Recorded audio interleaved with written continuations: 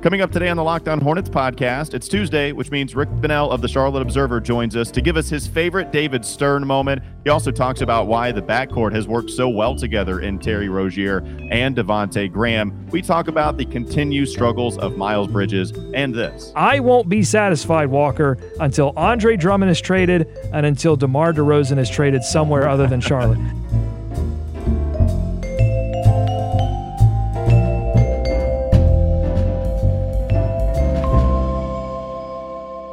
You are Locked On Hornets, part of the Locked On Podcast Network.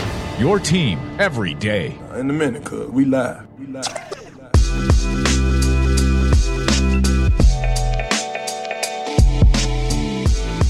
This is Locked On Hornets, presented by the Locked On Podcast Network. It's your team every day. Local experts on the _1 daily sports podcast network. It's Tuesday, which means Rick Bonnell of the Charlotte Observer joins the podcast. Make sure you follow him on Twitter, as always, at Rick_Bonnell. Rick, thanks for hopping on once again. How are you? Oh, I'm great. Thanks for asking. Happy New Year. Yeah, Happy New Year to you too, Rick. And I wanted to ask you before we started to talk specifically about the Charlotte Hornets and the roster as it's currently constructed. David Stern passing away obviously left a big impact on the NBA. You hear Bob Ryan and some of the other huge NBA personalities discuss just the kind of impact he had. It's as big as anybody, maybe not player or coach, that's ever done it before. I know you wrote about it, Rick. How adamant was David Stern about keeping the NBA here in Charlotte? What was his local impact when the franchise actually left for New Orleans and we had an expansion team come about in 2004?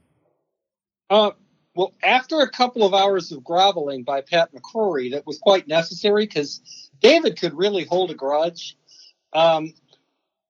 Stern was convinced the day of the vote to let the Hornets move to New Orleans, that there was a split the baby option. Pat convinced David that it was not that Charlotte was not willing to replace Charlotte Coliseum to keep the NBA. It was that they couldn't do business with Ray Wooldridge. And considering the way that Ray comported himself through all that, it probably wasn't a very difficult task to convince David that Ray was not the best person to negotiate with. Mm-hmm. So David came to the solution very quickly, actually, because I was tipped to it before the vote was ever announced that the intention was to replace Charlotte with an expansion team so that they would not walk away from this market. Is that your fondest David Stern memory, that whole experience, or do you have a different one that comes to mind when I ask you that? Well, I will tell you a story that I think says a lot about David's intelligence. I was in Memphis when he was going to speak to some Grizzlies ticket holders, and the league always made an effort when David was out and about to make him available to local media, and they included me in that, which I appreciate. And David and I got off on an interesting tangent about the luxury tax. He must have just been in a mood that day because he started talking about how the luxury tax had become nothing like what he intended for it to be. It had become a line item for 5 or 6 teams that generated a lot of revenue. And that really angered him, that people were treating something that was supposed to be punitive as just the cost of doing business. And he promised me that day that the next collective bargaining agreement would reflect something very, very different in luxury tax. That's when, I don't know if you recall this, but then they were talking about, multi-time offenders and all this stuff and all these booby traps intended to let people know that being in the tax on a regular basis was not something that the league was going to just look the other way on. And I appreciated the fact that David saw a problem and did something about it. That's exactly what his 30 years were about. The other thing that always comes to mind is he saw the globalization of the game. He saw early on in the process that basketball could be like soccer as far as the sport that had no borders. And he marketed the league very effectively in that regard. He didn't really particularly want NBA players in the Olympics, but once it was inevitable that was going to happen, he made the best of it in a big way. Rick, I don't think we've ever asked you this question before, but what was your life like when the Hornets, the first time they went to New Orleans? How much uncertainty was in your life at that time, and how'd you handle it? It would have been very, very different had like I said, the fix not been in. I immediately transitioned from covering the original Hornets to covering the expansion process, which is something I had, obviously had experience with the first time around. I never stopped writing about sports, but I was partnering with our City Hall reporter on a constant basis to deal with the arena negotiations. It was really, really educational for me and very beneficial in the long run to my career. All right, Rick, let's talk about the current Hornets as they are. Terry Rozier and Devontae Graham have, maybe to a lot of people's surprise, have worked pretty well together. Terry Rozier has been an excellent catch and shoot guy for this Hornets team, and we know about Devontae Graham's rise into, at least in the conversation of being a reserve on the All-Star team. How have Rozier and Devontae worked together in your eyes? I think we have seen that Terry Rozier is a real pro. He's been very adapted to the situation. He never felt threatened by Devontae's sudden stardom. He adapted to it. He was perfectly fine playing off the ball. They have blended, I think, very well. Whether or not Devontae and Rozier is this team's starting backcourt, whether or not that is a long-term thing, Terry's really reinforced his value on this team. I was certainly one of the people who was skeptical about paying him $19 million a year. We'll see how all that works out over 3 seasons. But right now, he's coming. He scored 26 points in 6 of the or more points in 6 of the last 9 games. He's really adding value. Rick, I was going to ask a 2-part question. One, how likely is it that the Hornets would ever trade Terry Rozier? I'm sure there are certain circumstances, but how likely would that ever happen? And 2, how much more tradable do you think he is as we near the halfway point of the season than maybe you imagined he would be at the beginning of the year with that contract? Walker, I don't think that a whole lot would change as far as his hypothetical trade value. I honestly think that might be a situation where if you did want to trade him, and I'm just answering your question, I'm not implying that be something to do. I'm guessing more of the guaranteed money on this contract would have to be eaten up before that would look like a cost-effective thing to other teams. The fact that he has shown that he can both be a point guard and a combo guard, and the fact that he can be effective both as a starter and as reserve, those are the kind of people that become valuable to contenders, at least down the road. Having said that, I think having 2 years guaranteed at that dollar would be very different as far as him as a commodity than if there was 1 year left. Whether it's sports, work, or just getting through your day, we all know physical fitness is important. But if you want to stay on top of your game, you have to take care of your mental fitness as well. That's why you need Calm. Calm is the #1 app for sleep and meditation, and they've teamed up with LeBron James to help you train your mind. LeBron and Calm know that your mind is like any other muscle in your body, and Calm can help you train your brain so you sleep better, have less stress, and perform at your best. For LeBron, sleep is an important part of his mental fitness routine. And if you head to calm.com/LockedOnNBA, you'll get 40% off a Calm premium membership. With Calm, you have access to the nature scenes LeBron loves, like rain or leaves, and so much more, like sleep stories and meditations. For a limited time, our listeners can join LeBron in using Calm with a 40% discount to an annual membership at calm.com/LockedOnNBA.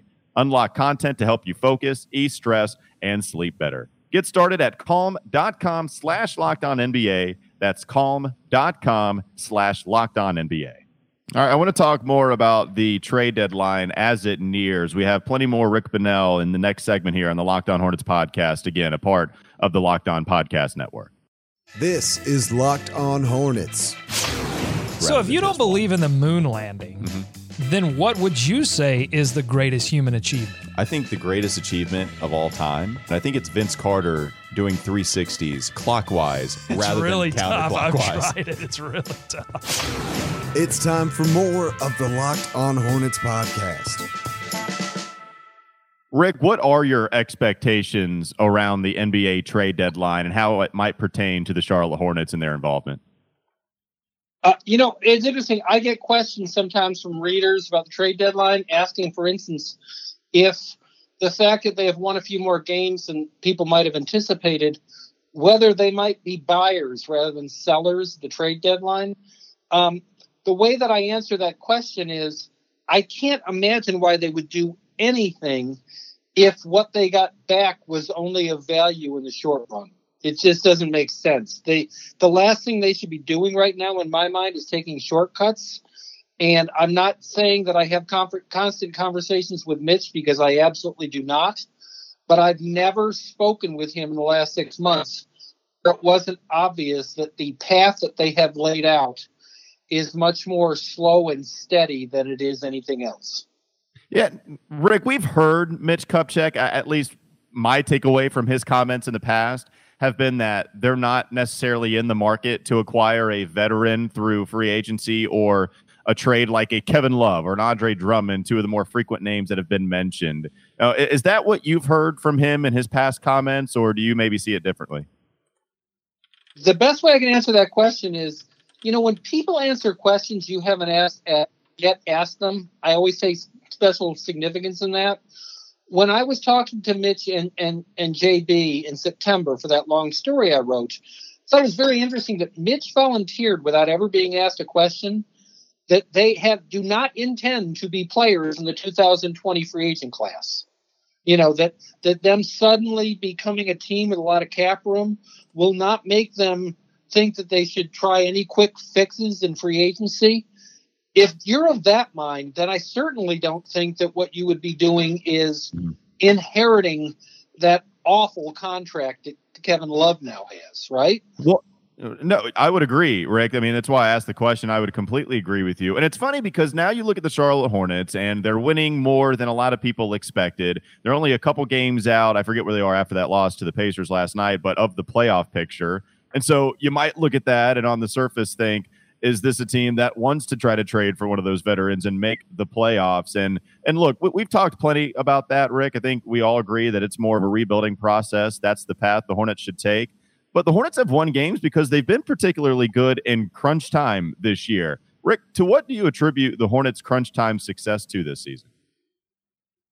One thing I think it's about is diversity. When you think about it, the three characters in this play that, we never really saw before, Terry Rozier, PJ Washington, and to a large degree, Devontae Graham, are the three people who have the ball in their hands in clutch time.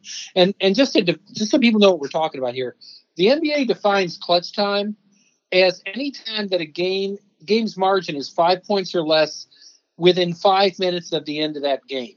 And the Hornets numbers are insanely good in that, in those specific clutch time instances, which the NBA measures.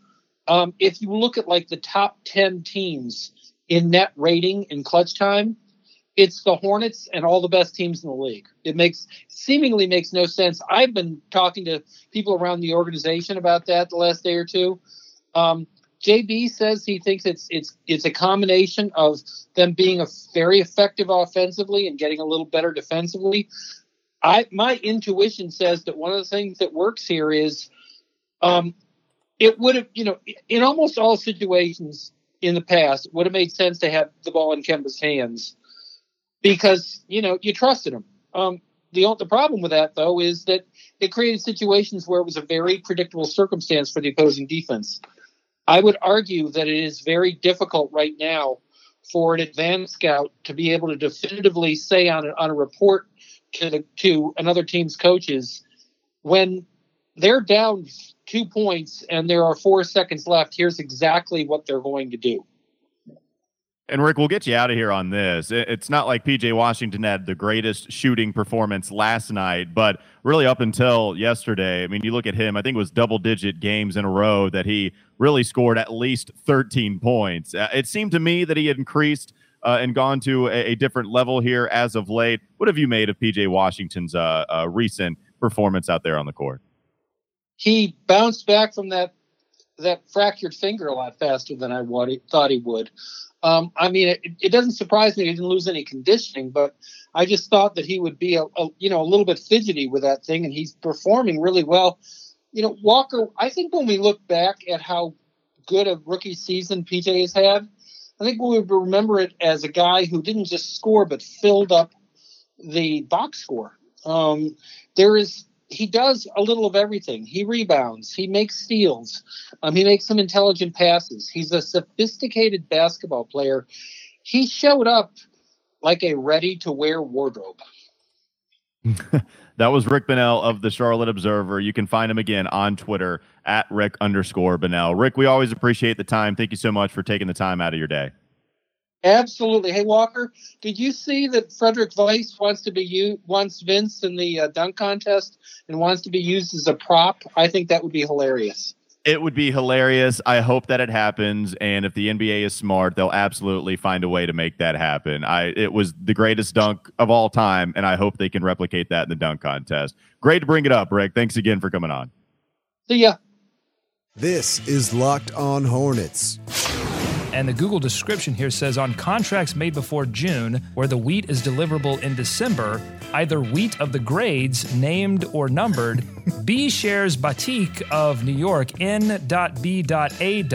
So take that for what you will. That's a lot of information I just threw at you. I apologize. What was the grade? The wheat was graded C-. Let's get him on. It's time for more of the Locked On Hornets podcast. Looking at this game last night between the Pacers and the Hornets, I don't think there's any doubt what the storyline is, what the major thing that happened was, and it was the third quarter defense or lack thereof by the Charlotte Hornets. How about 37 points scored by the Pacers in the third quarter? There was 36 scored by the Pacers in the fourth, but it was the third quarter where the Hornets just completely checked out, didn't care, didn't know what they were doing, and you guessed it, Miles Bridges got torched by TJ Warren. It's 36 points for TJ, 15 of 24 shooting from the field. Didn't even hit a three-pointer in this game. It's not like he went to the line a ton. He hit 6 free throws out of the 6 that he took. He was just 15 of 24, and really, and 22 of them were 2-point field goals. And a lot of that is what happened in the first game, Doug. Like when I think of peak bad defense, bad help defense, just falling asleep by Miles Bridges, I always go back to that game where the Hornets actually won it in the Spectrum Center, and TJ just basically walks to the basket and gets an easy bucket. TJ hates the Hornets. He specifically hates Miles Bridges, and that third quarter got ugly last night. Yeah, it was a combination of the Hornets not preventing the Indiana Pacers from getting in the paint. Both Warren and Sabonis really having their way inside. 66 points in the paint for Indiana and only 46 for the Charlotte Hornets. They weren't shooting terribly from beyond the arc. They got 30 attempts up, hit 10 of them, so 33%. Not great, but certainly we've seen them shoot worse and lose games. But once again, you had Devontae Graham and Terry Rozier, who played really well against Dallas. They struggled to shoot from outside, 3 of 7 for Devontae, and Terry Rozier, 3 of 10. I don't care how well defensively or how poorly defensively this team plays. If Devontae Graham and Terry Rozier do not hit three-point shots, this team is really going to struggle to win basketball games. I mean, it might just be as simple as that. Though, to Graham and Rozier's credit, they did get to the line a lot.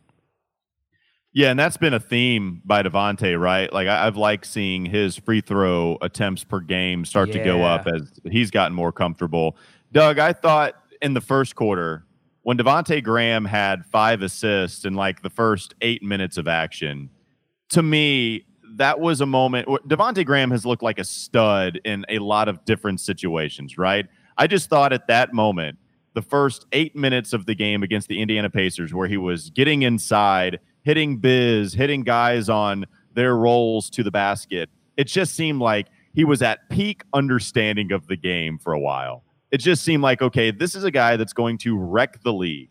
He's going to hit his three-pointers. You give me that guy with that kind of passing, shooting 40%, it's the most excited that I got maybe watching Devontae all season. Like the Nets game was fantastic, right? That was a shot of adrenaline. It was awesome. It's one of the best moments of the season so far. But if we're just watching him play basketball, it was the most comforting. It was the most comforted I've been watching Devontae. Like, oh, okay, yeah, that guy is going to be a stud, and he's going to constantly be at least in the mix of being an all-star in the Eastern Conference. It was that 8-minute stretch in the first quarter where I thought, okay, that guy's going to be awesome. Yeah, for sure. Graham right now is the warm blanket of this team. I mean, it might be really cold outside, but Devontae Graham's a warm blanket. He's the one guy you can look at. I think I throw PJ Washington in there too, even though, of course, he struggled to hit a shot, and he's going to hit a rookie wall eventually. He's going to find some his legs are going to start wavering, and so that's coming. But I'm really excited about both those guys. Not excited about Miles Bridges. Had a good night offensively, 18 points, 7 rebounds, 4 assists. Like if you look at the box score, he looks fine, but defensively, just did not love what he was doing, and I thought he turned the basketball over a few times. Sloppy play in the third quarter that helped Indiana take home this victory. Just, I don't know, man. I'm just kind of dumbfounded at Miles's lack of development in his second year. I mean, maybe it's a sophomore slump. Maybe we all look like idiots in year 3, but right now it's not looking good. Look, I'm willing to accept that, right? I mean, you can't write him off for good. I mean, it's a first-round pick, and I get all of that. And it's frustrating. Look, I also get that Miles Bridges has been handled, or have been given, I should say, a lot more responsibility this season. Look, I understand all of that. 6 of 7 from the field.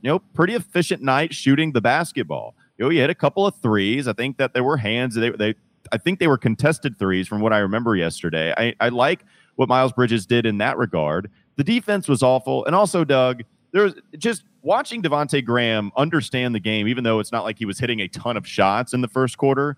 Miles Bridges had the basketball in his hands a couple of times early on in this contest, and there just was a couple of decisions that he didn't make a turnover. It's not like he did anything crazy bad. It just seemed like a genuine misunderstanding of the game. There was a fast break opportunity. I thought that they had numbers. It was 3-on-2, or at least Miles Bridges, this nice body of an NBA player that also can jump higher than you, has a lane and just decides to kick it back out and not be aggressive in a fast break opportunity. Where I thought Miles Bridges could have done something offensively, whether he gave it up or he dished it to somebody, and he just didn't do it. And you've talked about the problem with his lack of aggressiveness. And then another time, real quickly, Doug, before I get your comments on this, Miles Bridges also had the basketball at the top of the key, and Cody Martin cut towards the basket on the baseline, cut towards the basket. And I felt that Miles Bridges could have made that pass, and he didn't. And instead, he just swings it around the horn, and the shot clock continues. And I don't even know what happened on that possession after that. I just know Miles Bridges didn't hit the open man. It's that kind of understanding that makes me feel comforted by the warm blanket that is Devontae Graham, and still looking for some comfort when watching Miles Bridges play. Is there anything better than a warm blanket? Just crawling under a warm blanket. It's fantastic, especially, and we can all name it Devontae Graham, even though that might be a little weird, but it's the warm blanket that we all need right now. Miles Bridges, I've been asking, what does he do offensively? No one has answered me. I'll keep asking it. I'll keep asking it until someone answers me. What does he do offensively? Shouldn't he dominate in transition? I mean, I totally agree with you. I thought he messed up a few transition opportunities in that game against Indiana. I think he should be dominating in transition. It seems like that's a place where he would get some free lanes to the basket and really wreck a team a la MKG. MKG used to do it when he was peak offensive MKG. Those very few times that we saw that, it was a lot of it having to do with the fact that he was able to get out into transition and make some things happen. But the Hornets as a team have not been very good in transition this year. In terms of points per play, according to Cleaning the Glass, they're 21st in the league at 119.6. That's down from last season under JB when they were 11th in the league, and then the season before that when they were 5th in the league. So they were converting those easy buckets, but not this year. And I think part of that has to do with the fact that Miles Bridges, not a very good transition player, in my opinion. When you ask me what can Miles do, I do think, and it might not be at an efficient rate now, but I do think that Miles does possess the ability to shoot pretty well from three. I think Miles probably has that 37-38% in him. It's dwindled down. We shot 41% the first month, which is only about a handful of games. And then it went to 32 in December, He shot 37% in the month of January, and he's actually not shot very well the last 3 games that have occurred. In January. It was in December where he did shoot 37%. I was just a month off on a couple of those. I do think he possesses that skill. I do think that he's got a stroke that can hit those kind of numbers, but I don't have anything else for you a whole lot, Doug. You know, I'm sure that answer doesn't even suffice a whole lot for a first-round pick that we had some pretty high expectations for. I even understand in fast break where if he has the basketball, he might not be a huge threat. Where Malik Monk, right, like that's a guy that has had a lot of criticism thrown his way, deservedly so, but in transition, he's a monster with the basketball. I feel like Miles could be an absolute beast if he's running on the side in fast break opportunities. Just throw it up near the goal and have him dunk it on your head. And to your point, he hadn't really done that. A couple of other interesting things, I think, from this game. This comes, of course, on the heels of that crazy, exciting, don't stop believing victory over the Dallas Mavericks, where you saw this resilient team at peak resiliency, right?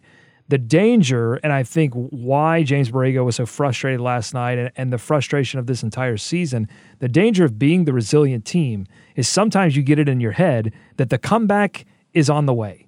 You know, it's fine. We can get down in the third quarter because the comeback is on its way in the fourth quarter, and it didn't come. And so this team has to find a way to get up early and stay up early, and that's going to be the growth that this team goes through, and you might not see it. If they keep this group together, you might not see it until year 2, but they might not keep this team together. I mean, it's still very much a possibility that they could be looking in the trade market. I mean, you've got the Lakers right now saying, hey, we'll give you Kyle Kuzma for a point guard, a starting level point guard and a first-round pick. Could that be enticing to the Charlotte Hornets? Could they still try to unload Marvin Williams? It would seem more difficult now with some of the injury issues he's had, but could they look to break this team apart despite possibly contending for that 8th spot in the East? Is that something they want? I won't be satisfied, Walker, until Andre Drummond is traded and until DeMar DeRozan is traded somewhere other than Charlotte. Until then, I'm telling you, I'm scared. I wake up every morning in a cold sweat. I need Andre Drummond to Atlanta. I need DeMar DeRozan to Memphis or somewhere so that they're not in Charlotte. Yeah, if you were in that cold sweat, you can just reach over for your Devontae Graham warm blanket and make sure that everything is okay. Just real quickly to hit before we end today's podcast, Domantas Sabonis, 7 of 11, 18 points. I saw Miles Turner get the best of P.J. Washington on back-to-back buckets in the post. He actually hit a couple threes in this game. You look at Cody Zeller, had a really good first quarter. I believe 10 of his 14 came in the first quarter of this one. And how about Dwayne Bacon getting 20 minutes, starting to play a little bit more, 3 of 7 from the field, actually finished a couple times down low. You know, he got to the free throw line just once. He hit it on an and one opportunity, only 1 turnover. So perhaps slowly but surely, even 3 assists for Dwayne Bacon. Slowly but surely, I don't know if I'm all in on it, right? Just I'm optimistic. Hopefully, little by little, Dwayne Bacon can get some of that confidence back and become a rotation player once again. Thanks for listening, and remember, you can subscribe to the show on Apple Podcasts, Google Podcasts, and Spotify. Follow us on Twitter @LockedOnHornets. We'll be back with you tomorrow.